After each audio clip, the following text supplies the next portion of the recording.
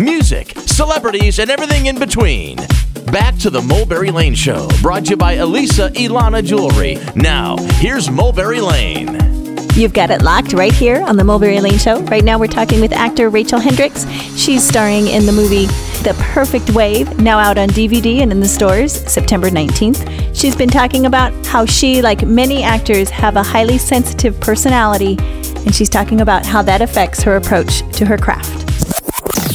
So when you take on a character, is it hard to get back out? You know what? It is. Mm-hmm.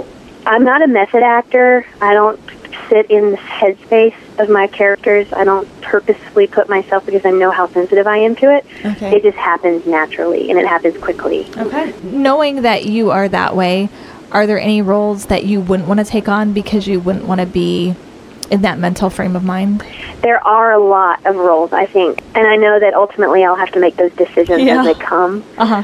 I've said no to auditions, but I've never said no to a part that they chose me for. Gotcha. So would it be more what you would consider dangerous for you? Would it be more like a violent situation? Or is it just kind of you would take it as it comes and figure it out?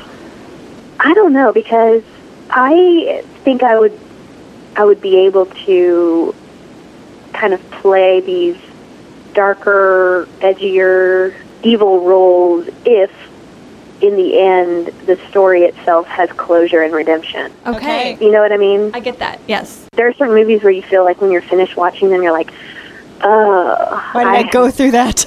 Yeah. Yeah, and you feel worse coming out of it. You feel worse coming out, and it stays with you for a few days. Right. Those stories, you can tell in the script. Right. You can read the script and say, I do not like how I feel at the end of this. I do not want the audience to feel this way. If it doesn't produce life in me, my gauge for that is a lot more lenient than I think a lot of people. Yeah. Because I find beauty in a lot of dark. I would say that dark things are beautiful, but I find the beauty in the redemption of the arc I can from see dark that. to light. Yes. That's what's important to me. So my line is drawn probably a little bit different than some people. Okay. So. Now you have starred in a lot of faith-based films. Right. So talk about the faith-based film industry in general. Now we've all heard stories about Hollywood compromising for the dollar and all of that. So is it different in the faith-based film industry, or do they kind of follow the role of Hollywood and, sell out for the almighty dollar, would you say? Oh, no, that is a complicated question.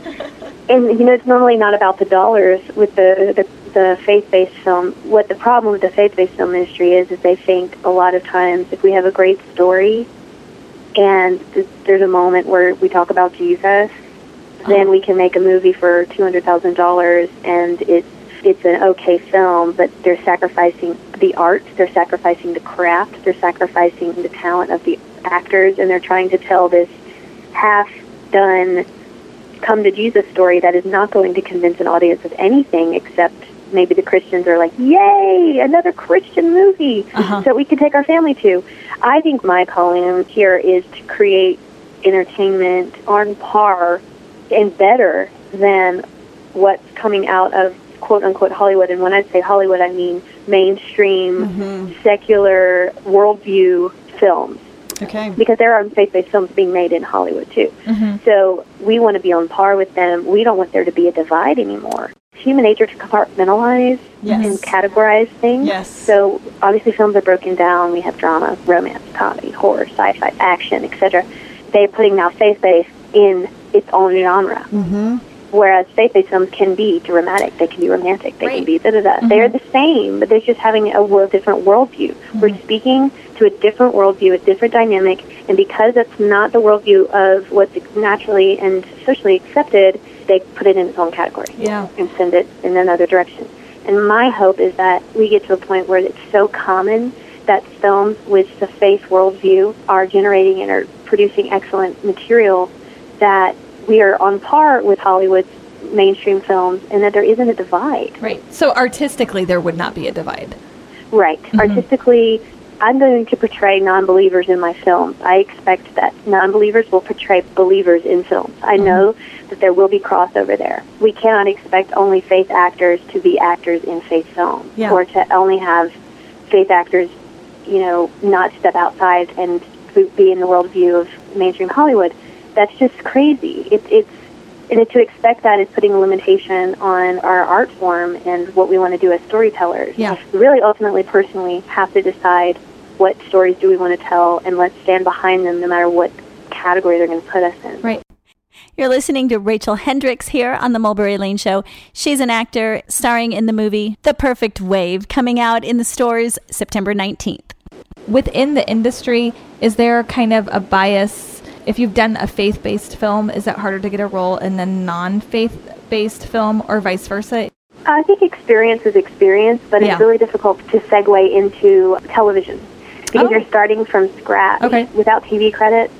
In any sort of, network cables or whatever, you're kind of starting from scratch. You do have a large portfolio, and you can be pitched a certain way that, like, she's got range, she can carry a whole film, she's played this, and this, she's done great in all of these things. Consider her. But because you're entering into a whole new category, you're up against actresses who have been in this since they were 17 years old, and they're finally getting a spot to be on a guest spot on television. So I don't think it's more difficult for me, but it is not, being in a Christian film does not give you any sort of voice in mainstream television. Okay. And even with film, with mainstream film, still to this day, I'm up against recognizable names, recognizable faces within mainstream Hollywood, and they have no idea who I am. So I'm really starting at ground zero there. Okay, gotcha. Interesting. So now, would you say the answer to the problem for faith-based film is to keep the artistic integrity up, and which means you have to have huge budgets? So is the money there?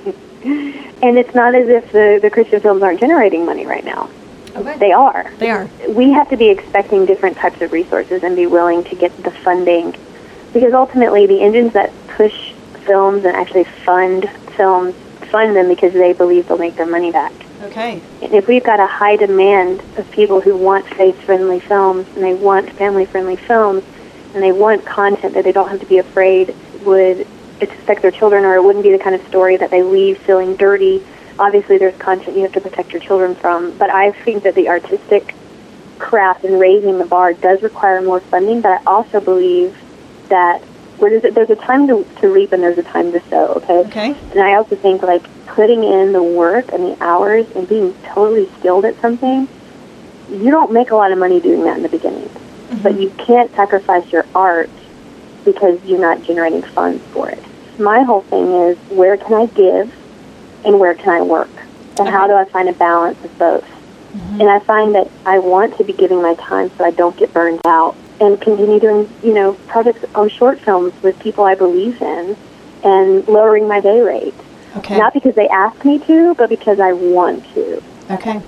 Most of the projects I believe in, nobody ever asked me to give them anything. It's because I chose, this is where I can be a steward of my talent and do something fun and collaborate with other artists and make great art with believers that is content that I stand for, but does not fit within a faith or a family-friendly genre. It's just art that I believe in. Made by other Christians.